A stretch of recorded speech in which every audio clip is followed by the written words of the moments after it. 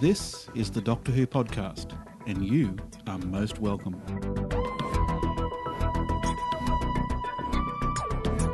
This is the Doctor Who podcast, caught in controversy or controversy since 2010.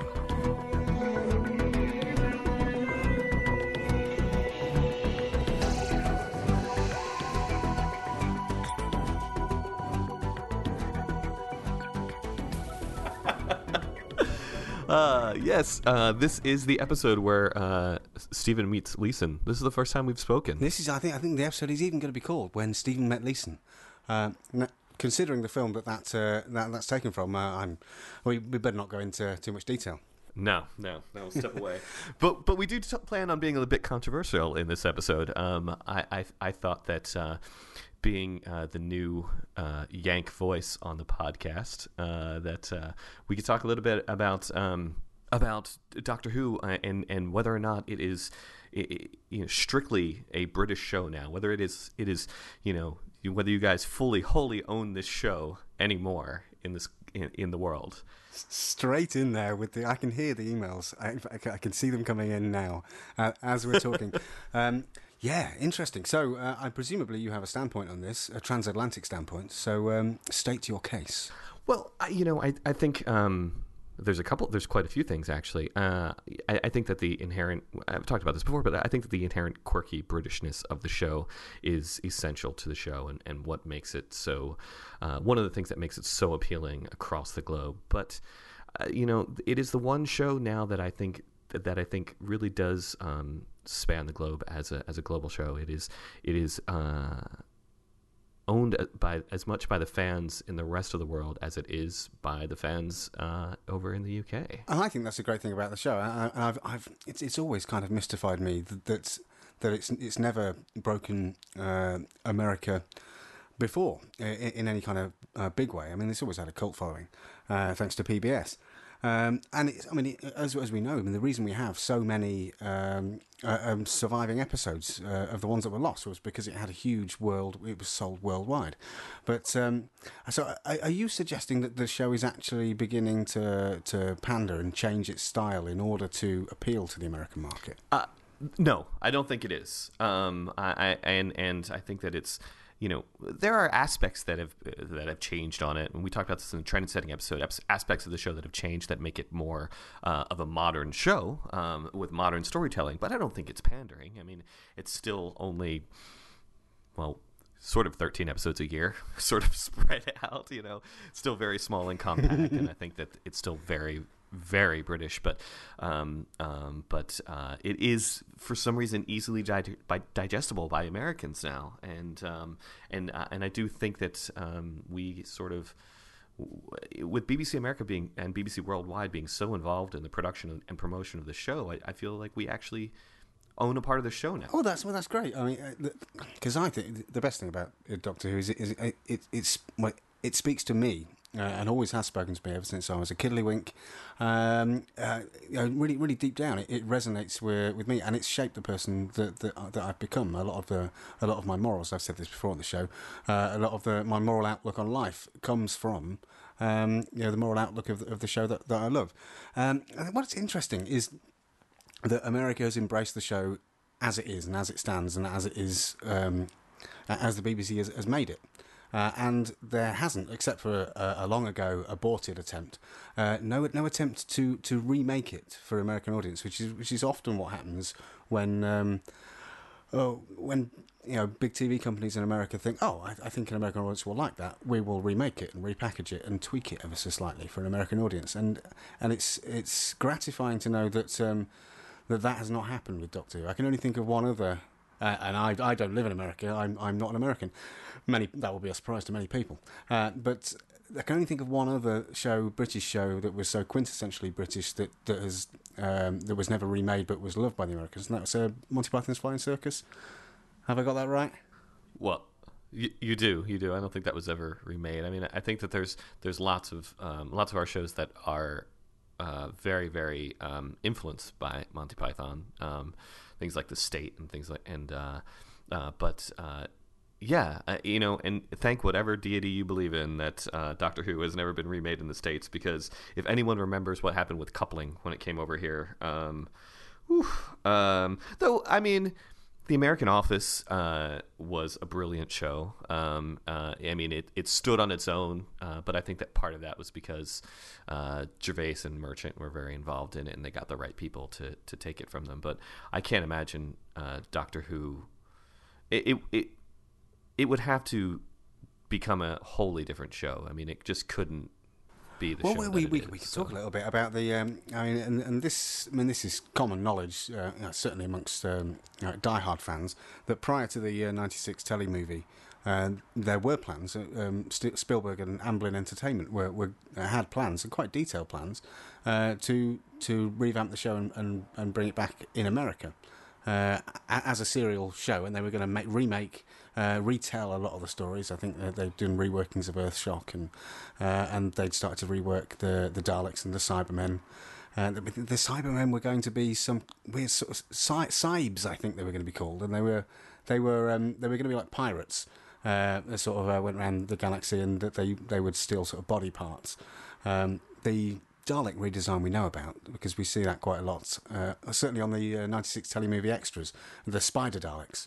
That was an initial redesign for the TV show, and also that's where the half-human Doctor came from. He was initially going to be the story was going to be that he was half-human, and he was travelling off around time and space trying to find his father, which that's. It was sort of a typically American thing. That you give him a quest to go on, but that kind of shoots the whole format of the show in the foot, because the reason the show's gone on for 50 years is because he's just aimlessly wandering. Yeah, it would have been too much of an answer to the question of which is in the title of who is the Doctor. We don't need to know that. We don't need to know any of those things. And I think that was definitely it was very, very Americanized. It had, and even the '96 movie had some aspects of it, with the Doctor, riding on his motorcycle. But I do think that, I love the '96 movie. I love Paul McGann, but I think the issues with it were it was an American production company and trying to make this thing, and you had it really being spearheaded by someone who honestly was a serious Doctor Who fan, and the two of them just butting heads the whole time. And it's so good that that the series never got off the ground, because that's what would have happened, and we wouldn't be where we are today with the brilliant show that we're watching. Yeah, I think what we ended up with there was there was too many people with a vested interest and a say in what went on. And the BBC was saying one thing, we want this to be a part of it, and the various other stakeholders were saying we want this, and what we ended up with was it was just trying to placate all of these separate people who had their vested interest in what was going on. Yeah, exactly. But so I'm glad that it hasn't been. If I haven't been perfectly clear, I'm so glad it was never remade in America. I believe there was Michael Jackson attached at some point and things like that as well. There's really scary things afoot there. Well, they do say anyone can play the Doctor, don't they? Although he wouldn't be able to now, sadly. Right. And he was an alien.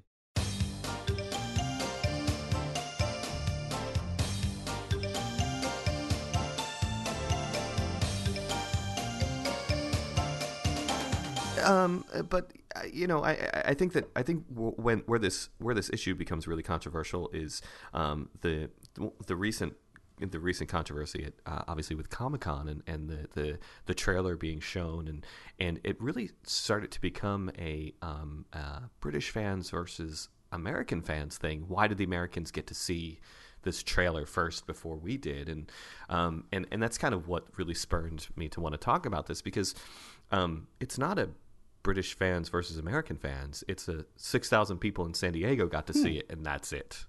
I mean, it wasn't the whole population of America got to see this trailer before anybody else. It was a very small, less than 1% of people in the country actually got to see that trailer. So and it wasn't just Americans. There were people from all over the world in that room in that Hall H on that Sunday. So it's been a little bit frustrating hearing things like that. Like, why did the Americans get to see it? I mean, granted, I did get to see it, but but still. It has kind of perplexed me, that whole argument. Yes, I'm frustrated that I haven't got to see it yet, but I know I'll get to see it at some point in the future. There have been moments over the past few years where I've had the privilege to be at some of these advanced screenings, and I've seen stuff before anyone else. I saw the Series 7 trail at the official Doctor Who convention in Cardiff. Admittedly, I think that was out a few days or a week later for everyone else. But I didn't hear anyone complaining then. So I think there is something specific that people have taken umbrage to, that it was in America, and that in Britain. It's funny, you know, when you're into music, you're into bands, and you have these little bands that no one else has heard of. You spend your whole life telling everyone, you'll love this band, they're brilliant, and you make compilation tapes and CDs, or nowadays you email it to them on a zip file, and you say, listen to these guys, they're brilliant. And then one day you wake up and they're on the front cover of your favourite music magazine, and everybody's heard of them, and suddenly it's not your little thing anymore, and it's kind of annoying. You wanted the world to know about them, now the world knows about them, and you want it back. You want it to be your little private thing, and I don't think you can't have it both ways. I'm proud and pleased that finally the rest of the world has cottoned on to the fact that Doctor Who is fabulous, and as long as it doesn't in any way affect the way the show is made, and I certainly don't think it has done so far. But no, I'm proud to be a Doctor Who fan.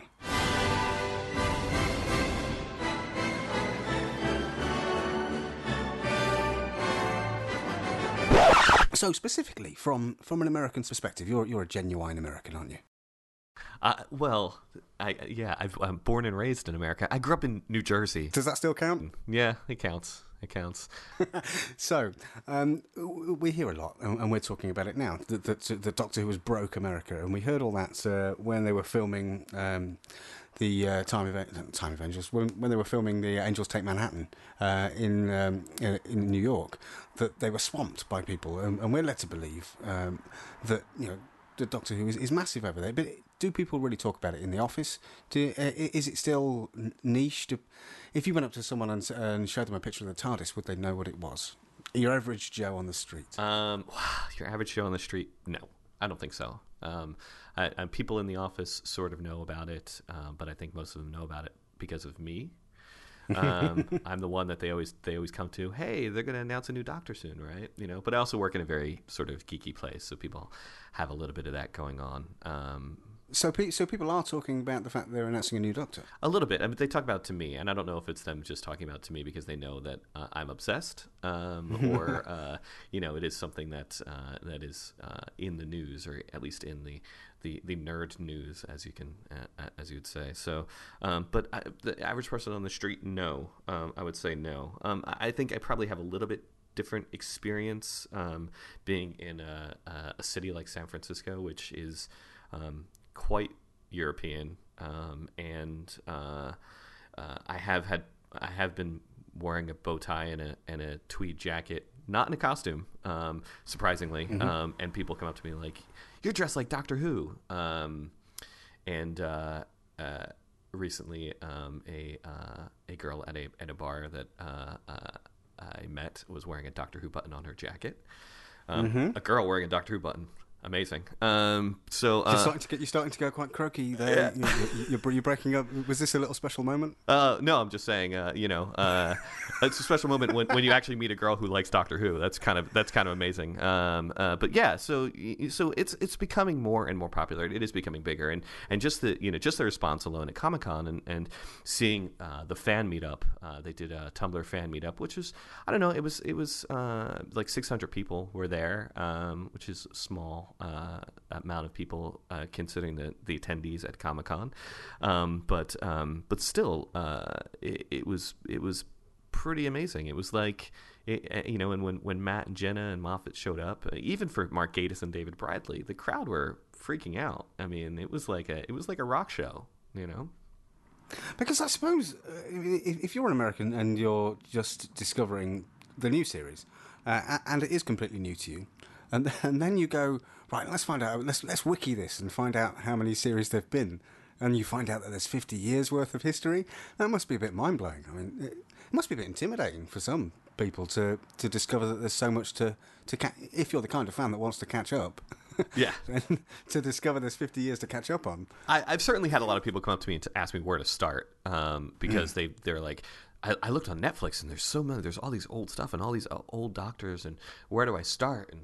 And usually I just tell them either start with Rose or the 11th Hour, and then if they like it, then they should go back and watch the old stuff. But and I think if you can get through Rose, then you probably can get through An Unearthly Child. But yeah, it is quite intimidating, and people are just like, there's so many doctors, and it's very easy to just explain to them, well, you don't have to go back and watch it all, and it helps, and it's wonderful, but I don't expect a lot of people to be able to appreciate classic Doctor Who like we do. And you really don't have to to go back. And this is the thing about the show. You can jump on at any point. You can jump on at any Doctor. Midway through a season, it doesn't have to be a regeneration episode. And it can get you. And you can flip back and forth. Because, I mean, neither you nor I were around in 1963 to watch Unearthly Child when it was broadcast. But we're still fans of the show, and we understand the whole history. And somehow it made sense to us. And I've observed children, one of whom is my own, and he's only a year and a half, and he's already a bit of a fan. He had no choice, that is a fact. But initially he was being, well, I wouldn't say forced, but he couldn't get away. And now he's a fan. He will go and get DVDs off the shelf, and he will sing the theme tune, and he goes bonkers whenever he sees a TARDIS or a Dalek. And he is able to recognise all the separate Doctors. He knows a Doctor. If I hold one up on a DVD cover, he'll know it. If he spots one on a T-shirt, he'll know it's the Doctor. But they're all different. They're all different incarnations of the Doctor. And this is a 1.5-year-old, and he knows each one's the Doctor, and he can say that that's the Doctor. It seems to make perfect sense to children. You can go back, and I know of an older child he's about 5 or 6 now. But when I met him, he was 4. And he got into the new series, but he had no problem getting into the classic series, and sort of organising in his mind who was the 5th Doctor, who was the 4th Doctor, who was the 1st, who was the 3rd, and he didn't have to see them in any kind of order, and it makes perfect sense. It's strange how the show. You've got sequential Doctors. You've got a semblance of a sequential story going on, but you can sort of dip in at any point and go back, and nothing's spoiled. No, well, that's my history with the show, because watching it on PBS and I never watched it in order, but I remember always seeing a different man playing the Doctor. Never, and sometimes you'd see the same one, or you see the same episode or story. But I always, when I would see that it was a different person playing the Doctor, I always knew it was the same person. It just never really affected me that it was a different actor. Obviously the way the stories are being told were different, and maybe his personality was different.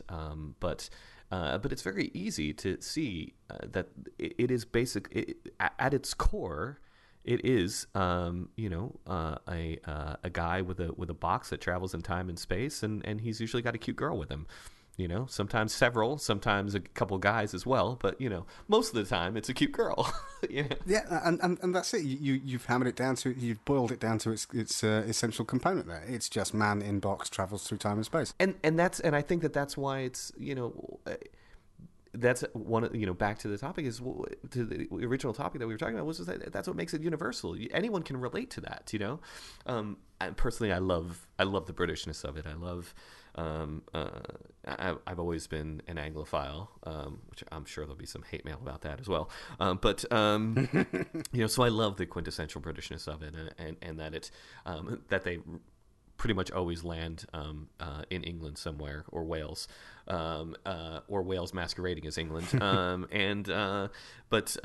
So that's sort of one of the reasons that I love it. But that story alone makes it easy to sort of relate for anyone.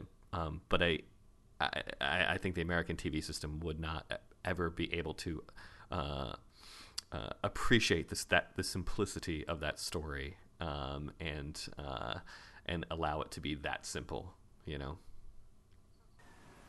So what else? What other aspects of the show would you see as being sort of quintessentially English? It's not always easy to see from being an English person what it is that makes us English. The fact that the show does period very well, which is not something we do very well over here in America, because we don't understand anything Victorian, because we have the Wild West. But amazingly, I don't think Doctor Who does the Wild West very well. So I think there's that. There's just that. I think the quirkiness of the Doctor himself. He always sort of portrays, and maybe it's just because he's always been portrayed by a British actor. Am I getting that right? Because if he's Scottish, he's still British? No? Anyway, I'm going to offend British. someone. Yeah, still British. Because he's always been portrayed by a British actor. There's something about the look and the costume and the physicality of it, and those things that we just don't have actors like that over here. I can't imagine any American actor ever playing that part. And not just because I feel it's such a British show. I just can't.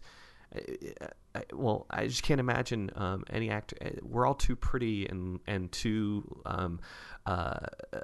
sculpted and nothing real. And over here, it's all so plastic and strange. It's not strange in any sort of natural good way.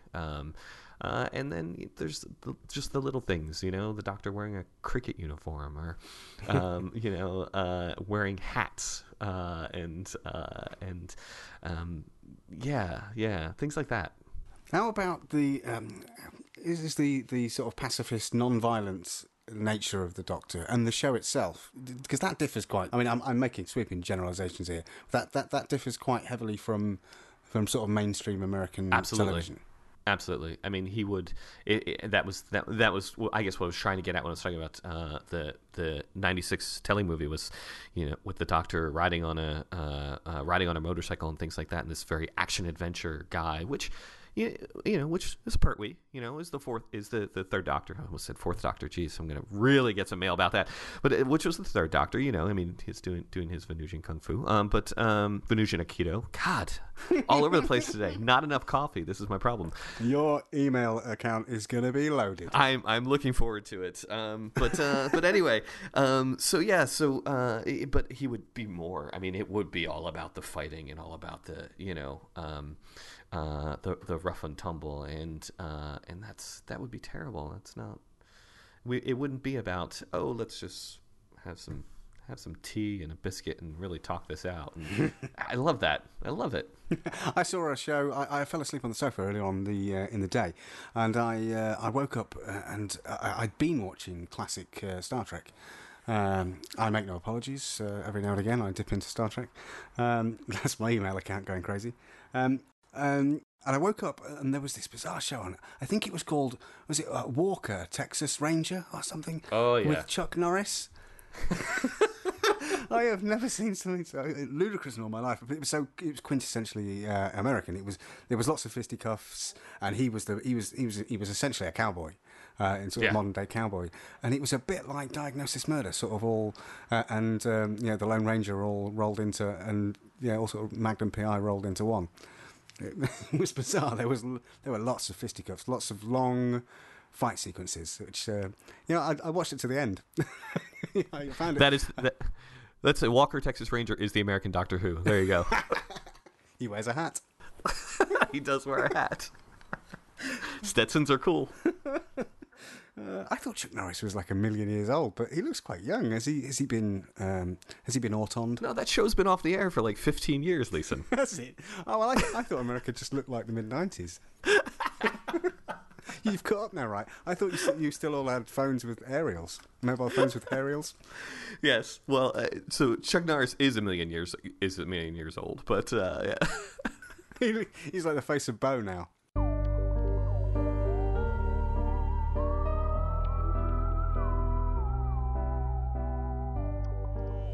Well, I think that's enough controversy from us. So let's send it over to Ian and Michelle. They've got a review of Phantoms of the Deep from Big Finish. Big Finish with Ian and Michelle from across the Atlantic Ocean. Ian from the UK and Michelle from the United States. Reviewing Big Finish, sorting out the wheat from the chaff and nonsense, saving you money on the ones that are not so good. It's another adventure for the Fourth Doctor and Romana, and this time we go deep. Perhaps deeper than the Doctor and Romana have ever gone before, down to the Mariana Trench, the deepest part of the ocean. Oddly enough, there's a deep-sea vessel exploring the Mariana Trench, and what should they find perched on the edge but a battered blue police box? It's Phantoms of the Deep.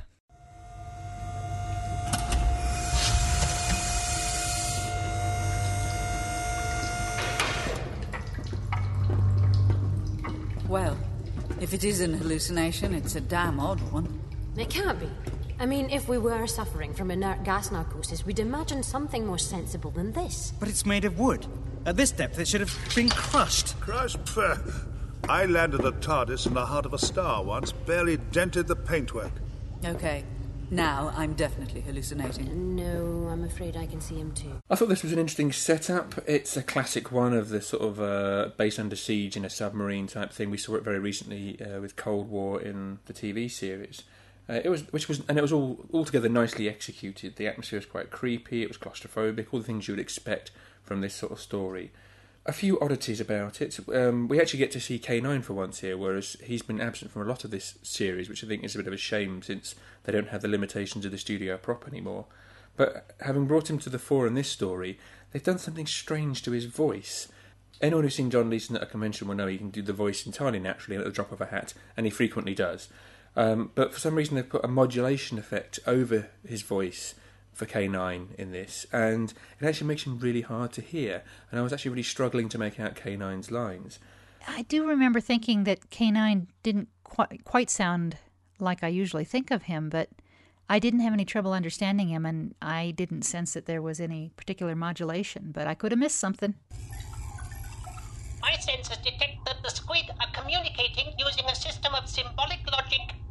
It is within the capabilities of this unit to interpret their purpose. A system of what?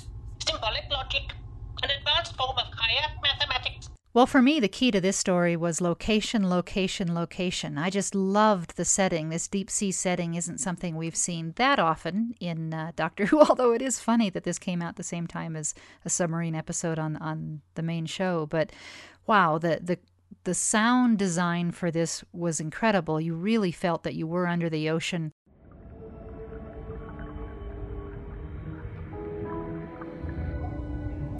Depth 5,000 meters and counting. Pressure now 500 atmospheres. 5,000 tons per square meter. Yeah, thanks for that, Chris. I wouldn't worry. The hull can cope with anything up to 1,100 atmospheres. Still, wouldn't want to be out there without a swimsuit. You'd need more than a swimsuit, or you'd be crushed to a pulp. On approach to Mariana Trench, 200 meters. It was a great adventure, and I also liked that this was one of those episodes where you learned a little bit. I love it when Doctor Who is educational, as in its original remit, and you learn about this part of the ocean, you learn about things like bioluminescence and symbolic logic, you learn about lion's mane jellyfish and vampire squids, and it all comes together. For me, this one was really enjoyable. K9 sounded maybe a little strange, and he was used a little strangely in ways I wouldn't have expected, but overall this is another one that I was very happy to be along for the adventure. Yes, it trundles along at a good rate. I thought that the unfortunate part about the deep sea setting was that a lot of the conversations ended up happening over radios, and again the vocal effects they were putting on people to make it sound like they were in a diving helmet or talking over a radio from another submarine I struggled to hear some of the lines sometimes. And there was also a stage where everyone got a bit carried away going over at each other at the end of every sentence. Over. I found that got a little bit intrusive. Over. That did bother me too. I'm in a profession where we use radios pretty regularly, and you just don't do that. At least we don't do that. So yeah, that annoyed me as well, but I was able to forgive it. Another thing, great cliffhanger on this one. There's a cliffhanger halfway through, and this was in a really good tradition of cliffhangers that both the Doctor and Romana were in jeopardy, and you couldn't figure out immediately how they were going to get out of it. Over. Yes, I thought it was a great cliffhanger between the two. The other thing I thought was a bit of a letdown on this was that the villain of the piece was a bit faceless, if that's not an odd concept for an audio. And I felt that it left the story lacking a little bit of focus. And in many ways it felt more like a disaster movie than the traditional sort of threat which they're fighting against. And the resolution at the end I thought was a bit thin and convenient, which I think was linked to the fact that there was a slight lack of cohesion in what it is they were actually being threatened by. But, it was a well put together and competent story. Didn't particularly stand out for me amongst the others. It was just, a story of the week type episode. Well, I'll grant you what you say about the villain and about the resolution, but it really didn't bother me so much. This was, again, just a great adventure story, and I keep coming to that. Yeah, maybe it does have a little bit of that disaster movie feel. I enjoyed it. I recommend this one. Over.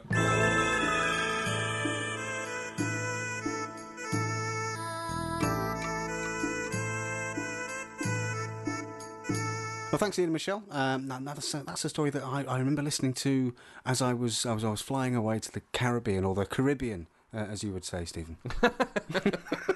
Don't worry, I'll get all these sort of transatlantic sort of jibes out of the way in the first episode, and then we can settle down and we can just have fun. Well, my first forum post as an official moderator actually was American accents are cool.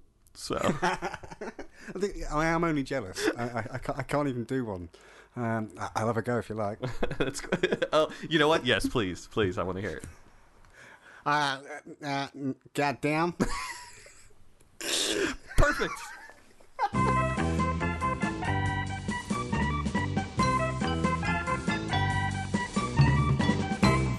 We have a competition, everyone. Another one of fabulous Doctor Who podcast competitions, where we have a signed copy of the silver screen CD for the Caves of Androzani music, signed by Roger Lim, no less, the actual composer.